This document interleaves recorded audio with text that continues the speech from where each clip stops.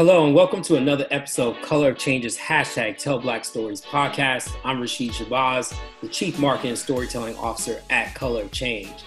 I'd also like to take the time to thank our sponsor, the Open Society Foundations, as an organization that works to build vibrant and inclusive societies whose governments are accountable and open to the participation of all people. Tell Black Stories is an initiative created as an extension of Color Changes Hollywood work, an initiative to change the rules in Hollywood by ensuring accurate, diverse, empathetic, and human portrayals of Black people in film and TV. We collaborate with writers, producers, executives, and influencers to raise industry standards and change representations of Black people and issues affecting us throughout the media landscape. It's my pleasure today to have with us, be joined by Chris Gibbs, the owner of the popular Los Angeles-based streetwear store, Union LA. As 2020 comes to a close, we at Color Change wanted to take the time to highlight some of our favorite Black-owned businesses, Union LA being one of them. In this episode of Tell Black Stories, we'll be talking to Chris about the importance of supporting local Black businesses and reissuing some of UNLA's lauded Harlem Toll Sonos speaker with interior designer Sheila Bridges. So Chris, I want to first thank you for joining us today. I've done a lot of research on you. Was one beautiful family. Can't believe it's been 30 years of work that you've been pouring in on this.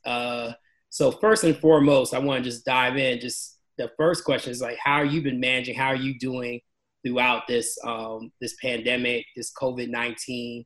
How have you maintained? How are you and your family, your beautiful family, doing?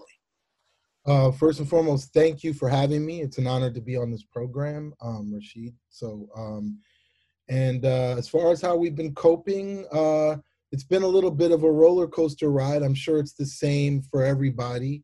My first initial response upon hearing about kind of the pandemic was to make sure that my family was safe.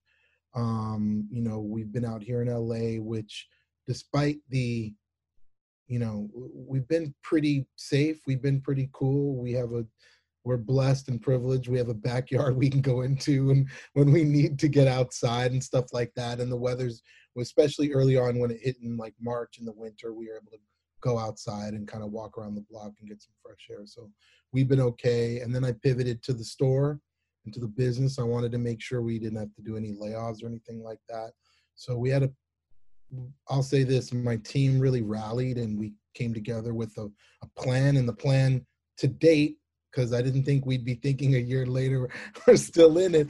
But to date, it's worked. So we've been okay. We've been all right. So we've managed. But thank you for asking.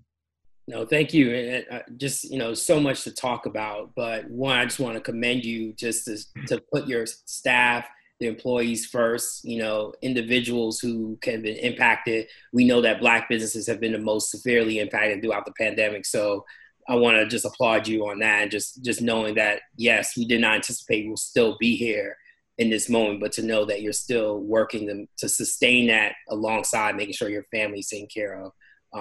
Just wanted to say thank you. Obviously, a lot of people are listening in right now. One of the things they probably will want to know, for those who may not have understood, who is Union LA? What is Union LA? Can you share a little bit about the journey of Union LA, what it is for those who may not know, and just a little bit where you are currently? Yeah.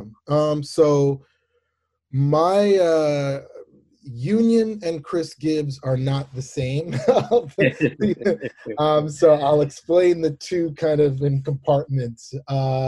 Union is a store that was actually opened up in '89 in New York City in Soho. It was the first store opened by James Jebbia and Marianne Fusco. James Jebbia went on to later on open Supreme, and I don't need to fill in the blanks there on that. That's been wildly successful, and Marianne has been involved with that as well. They opened that store in '89, and then a guy by the name of Eddie Cruz, who was a good friend of theirs, ended up opening up the Los Angeles chapter in '91.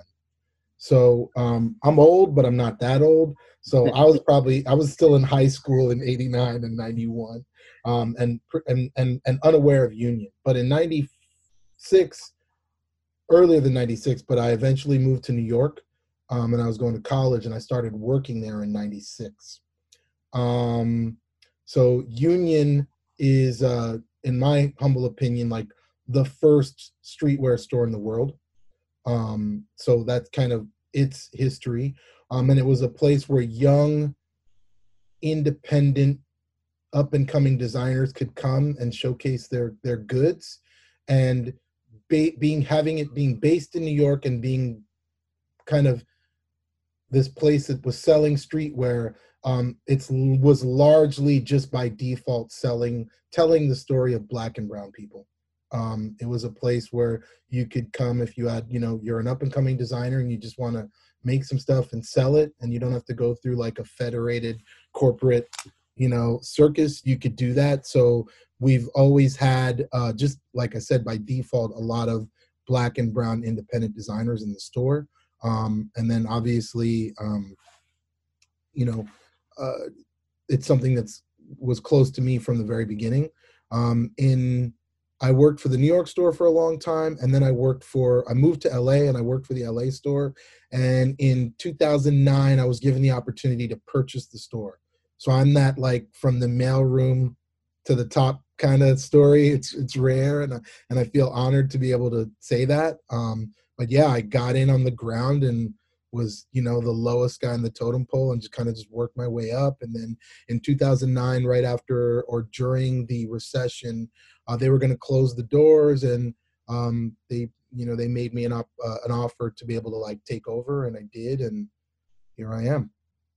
Wow, that's an incredible story. Thank you for sharing that. And what's even more, and I'm glad you just hear a little bit, is you've already kind of circumvented, or I guess rode a wave of one recession. So obviously you know how to do it. And so we'll get into that in a little bit. But something you talked about is street culture, and just streetwear in particular. We know that it's been built off the backs of Black and brown people. We know the culture, without us, there is no streetwear culture.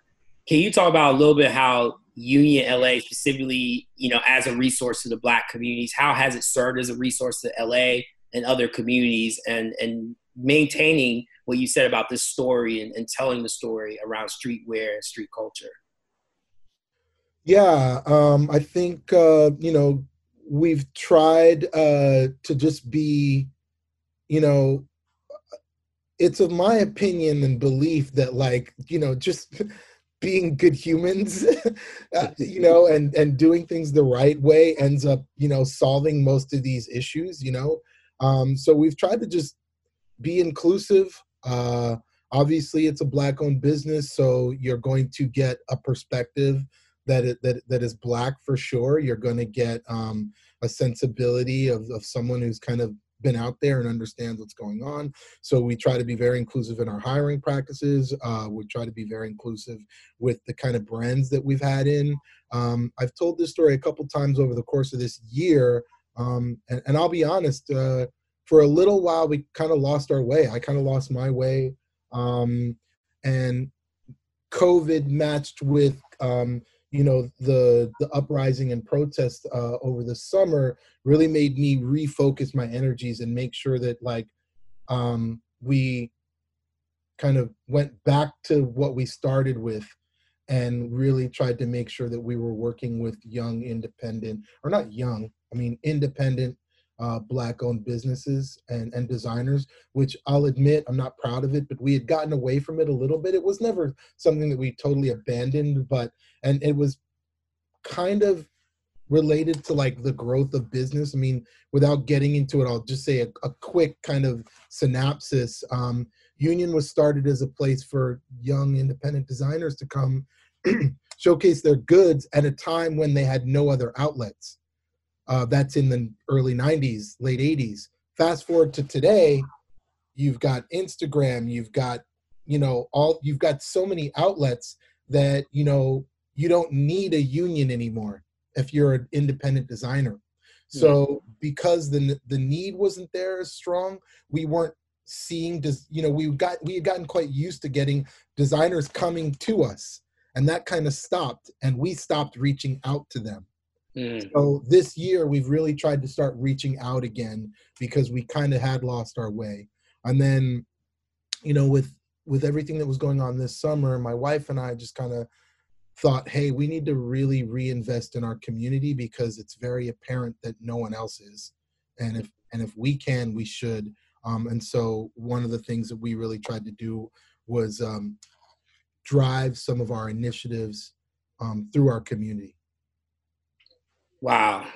Something you said that is really resonating with me is the idea of how you keep saying, you somewhat lost your way. And I almost would argue that we've lost our way as well. And the reason I say that is the support of local Black businesses, I think, or local small Black businesses or businesses like yours. And I'm curious on multiple fronts. One, why is it so important? And I think you've alluded to it already, but why is it so important to support local Black businesses like yours? Why is it important? And particularly, the reason why I use your phrase, losing our way, is because with Amazon, with so much online business, we know that even before the pandemic, we knew that businesses were struggling to compete with the market share. But because you have such a unique niche, I can imagine you're able to hold your own. But I'm curious, why is it that we should be rallying at this moment to support local Black businesses, and why are local Black businesses so critical and important? Yeah, I mean, again, as my wife and I were kind of experiencing and seeing what was going on, in particular over this summer, and with the protests and such, we just really realized, and we might have been late to the game to realizing it, but it is what it is. Like, we have to help ourselves first. We can't complain about, we have buying power and we have to use it. And if that buying power is being used to support, everyone else, but not Black owned businesses, well, then we have ourselves to blame, So now, and, I think one of the good things, one of the silver linings that's come out of this year is, I know for myself, and I know for a lot of others around me, like, before I spend my money, I now have a new thought, hey, is this a company that I want to support? Is this a company that's going to support me and support my community? And I think that's really important. And I think it's a positive thing that's come out of this, and something that, we got to stop. Like, we spent how many, do you want to say 400 years of asking for, the powers that be and the status quo to come to our aid, and it ain't happening. So we have to empower ourselves. We have to do it ourselves, So that's something that has become very important to us personally. And, I'm trying my best to make sure that filter is also happening at the store, with the brands that we're bringing in, with the brands that we're collaborating with the way we're communicating to our consumer and to our community. Thank you. When you talk about collaborations and you talk about, reaching out and engaging with designers, the reason we're having this discussion today and the catalyst for it is a collaboration you're having right now with the amazing interior designer Sheila Bridges on the Union LA Sonos One SL speaker. Can you walk us through a little bit about what that relationship is, what the collaboration is, those who may not understand what that partnership is, and in what ways is the design that Sheila is working on, the Harlem Toll, how does it speak to the Black experience, in your opinion? Okay. One quick correction. Don't be mad at me. No, please do. It's pronounced Twal. Sheila will kill me.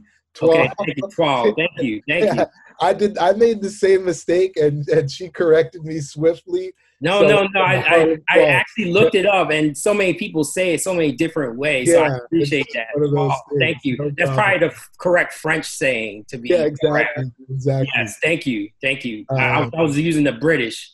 Yeah, exactly. So the way I came about working with Sheila is well, yeah, it's interesting. One of my good friends runs a museum out here called the Underground Museum. And we're big fans of theirs, and we're kind of, they're good friends of ours. We're also just, even if I compartmentalize it, just huge fans of what they're doing. I think they're doing incredible work, and I'm really inspired by them.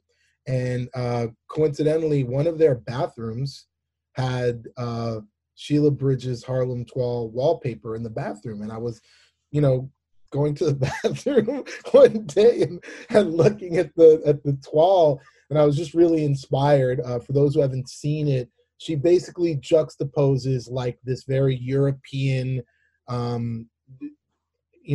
old style toile that you would typically see, all these European kind of tropes, like, like a woman picking flowers or, whatever.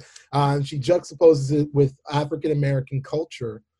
So it's, instead of a white woman prancing through the fields, it's it's like a young couple dancing to a boombox or whatever. And I just really loved that she reappropriated that, and I thought it was really beautiful and really telling of kind of our history and how far we've come and how far we have to go. And I just loved it. I loved it visually. I loved the message that it was sharing. So I cold emailed her. I found her website, cold emailed her, and I said, hey, I'd love to work with you on a collaboration. And she got back to me, and I was surprised, and we had a couple conversations, and we started working on a couple different collaborations, the speaker being one of them. We also worked on a Converse project that we did. It actually started with apparel through the store. So we did some shirts and shorts through the store, and that's where it started. And then Sonos hit me up to do something, and I was like, you know what, this would be awesome on a speaker. I mean, can we do it? And we went through a couple trials and tribulations and tried to figure it out, and lo and behold, we did figure it out. And the rest, as they say, is history. But yeah, working with Sheila has been incredible. She's a great designer, a great mind, and just a really fun person to work with. She's had to be patient with me and and my weird way of working. So she's been really great. She's been a great partner. We've done, again, it started with apparel for the store. We then pivoted to the Sonos speaker that we're talking about. We've since done a Converse Chuck Taylor. So I guess we like working with each other. That's amazing. Thank you. With the Harlem 12, why do you think it's so important at this moment? Why do you think this collaboration, this particular moment around racial reckoning and so much happening, the protests, why is this collaboration even more potentially meaningful to you right now? Yeah, I think at the end of the day, it's a great conversation starter. It's something that when you see it, no matter what culture you're from, you recognize that something's different. And then if you want to open your eyes, you're going to start to wonder why that's different and start to ask certain questions. It's funny, the apparel collection that we did, which was about 2 years ago now, we actually launched it with Nordstrom's. And one of the things we did, we put up a whole display, and we started put up the wallpaper as a display. So right before the clothing launched, but when the display was up, there was this Harlem 12 wallpaper without an explanation as to why it was in the store. And, Nordstrom's got quite a few complaints about it because they didn't understand. It's something that is a little different and is a little, so, we were able to get ahead of that and, explain what it was. And once we explained what it was, people really appreciated it. But at the beginning, it's like, hey, what is this? Is this some kind of cultural reappropriation? What is Nordstrom doing? And to their, Nordstrom really got behind us. There was a point where we were almost going to have to take down the wallpaper, and it got all the way up to the owner of the company. And he was like, no, we believe in this project. We're going to stand by it. So it's a really good conversation starter. It makes you think about things. And again, it's just a beautiful juxtaposition of our culture that is rarely shared in that light. Unfortunately, our culture, you know, if you think of two people dancing to a boombox, it's only looked at through this very narrow light, which is not true. That's not representative of our culture. But unfortunately, you know, mass pop culture doesn't represent us fairly. And I thought that this is just a pluralistic way of viewing our culture and expanding who and what we are, because we know we're not this one singular thing. Thank you.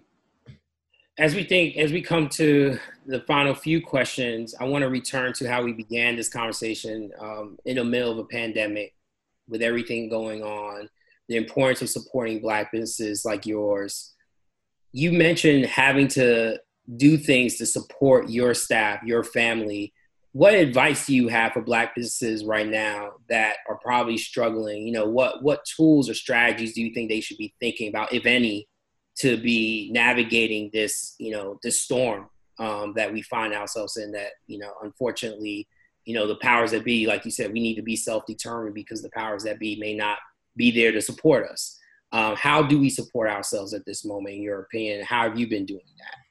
Yeah, that's a tough question. You know, what I'll say is this: when the pandemic first came down, the first thing I did was I called my friends and my associates, a lot of whom are in the same industry. Hey, how can we help each other? How can we work together? Like, so I know this kind of sounds like a very cheesy answer, but like, call your neighbor, lean on your neighbor, you know? Don't be afraid to ask for help. Like, I was asking for help.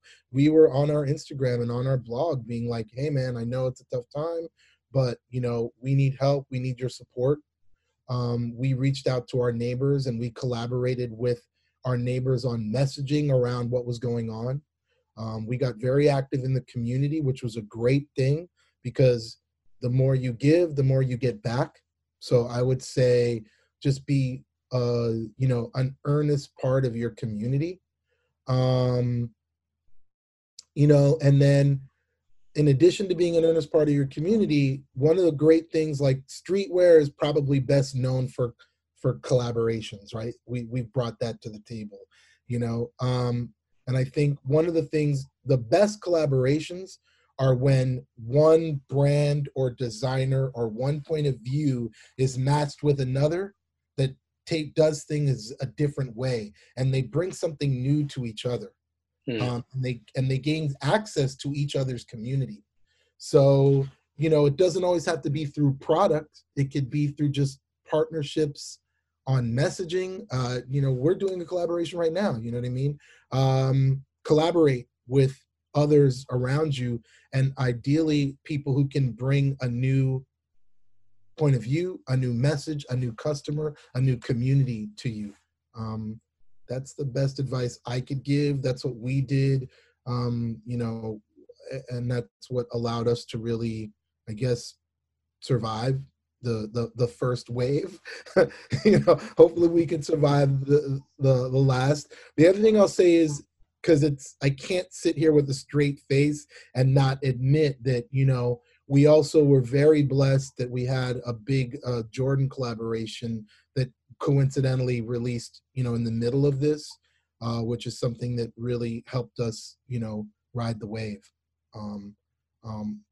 So I can't sit here and act like we had it all figured out, you know.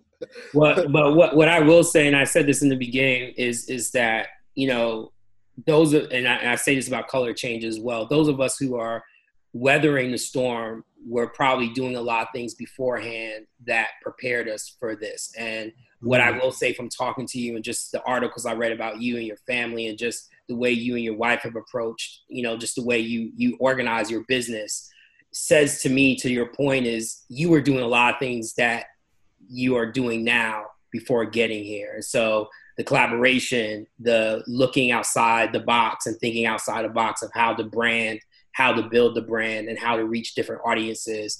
Those aren't things that are just innate to everyone, but clearly you've been doing it well and successfully. So congratulations on that, and the collaboration with Jordan. Obviously, that's always a boost, especially when he drops a new docuseries in the pandemic. Yeah, a lot of things fell into place this summer for that part to work. You know? No, but congratulations. So the last question is that obviously we're entering the holiday season. Real important for us to support Black businesses. One of the things that Change will be launching shortly will be a green book, so to speak, to support and highlight Black businesses, Black-owned businesses that need help at this time and support. Holiday season, why should we be supporting Black businesses right now? I know it's pretty obvious, straightforward, but would love to have you, what's your holiday pitch for those who are listening right now, thinking about that last minute gift, because we know it's going to take for shipping. Folks need to hurry up and get those gifts, and people are listening, get it done quickly. Well, first and foremost, I want to commend you guys on putting together that list. I think, it's an incredible thing to do. It's both uplifting that you can create that and share it and have it as a resource for all of us to use, while at the same time a little, it's definitely some kind of comment that, we still need a green book, but it is what it is, and I appreciate you guys for putting that together, and I think that's really amazing. We tried to do something like that on our website, and it's still up there, but I know it's a big undertaking, and it's a lot of work. As far as the holiday season, it's funny. Our store is getting painted as we speak, wow. And I decided to paint a big bah humbug across the front of our store because I'm not a Scrooge, but I'm not a big holiday guy. I grew up in a very, very strict household that did not celebrate Christmas, so I was like a uber Christian household. Like that ain't. So, no, I think inevitably, it's a very important time of the year. A lot of businesses, this is where maybe like a majority of their business is happening in the 2 months, starting at the end of Thanksgiving and going through Christmas and into January. I know a lot of businesses, that's where most of their money's made. So again, if you care about your community, if you want to support your community, if you want to support people like you who are out there who obviously need it, then this is the time, even for somebody like me, who's like not a big Christmas guy and not a big holiday season guy, I have to appreciate but this is the way society has built this time of year, whether we like it or not, as a shopping time, and we got to get out there and support each other. Again, history tells us it ain't going to happen without us. All the progress we've made in this country has been because we've decided to make it, and we've, pushed our way through. And we can't stop and think that we now know it's not some post-racial world anymore. You know what I mean? We knew that, but the world knows that now. So we got to get out there and manifest our destiny. You know what I'm saying? Yes. So, yeah. Garvey. What's sad? I thought I was quoting Mos Def. That's good. I'm taking it back to the Garveyites. Brother, it's so great speaking with you. Before we end, I just want to ask this, is there anything you wanted to share that you didn't have an opportunity to share? Any parting words? I mean, what you just said was summed it all up. I just want to make sure before we wrap, if there's anything we didn't touch on, that I gave you space to hit on it. No, I guess there's so much to say, but I've probably said it a number of times in this interview, and it's something that, again, my wife and I really believe in. So, which is just, we got to start supporting ourselves. We can't, you can't be, I don't want to call out any brands per se, but you can't be head to toe some brand that's never supported you and never will, and then be complaining why no one reps for you. You know what I mean? So as someone who sits in the position of buying other brands and offering them for sale at my store, I've got to do a better job and stay on my P's and Q's with regards to searching out and finding,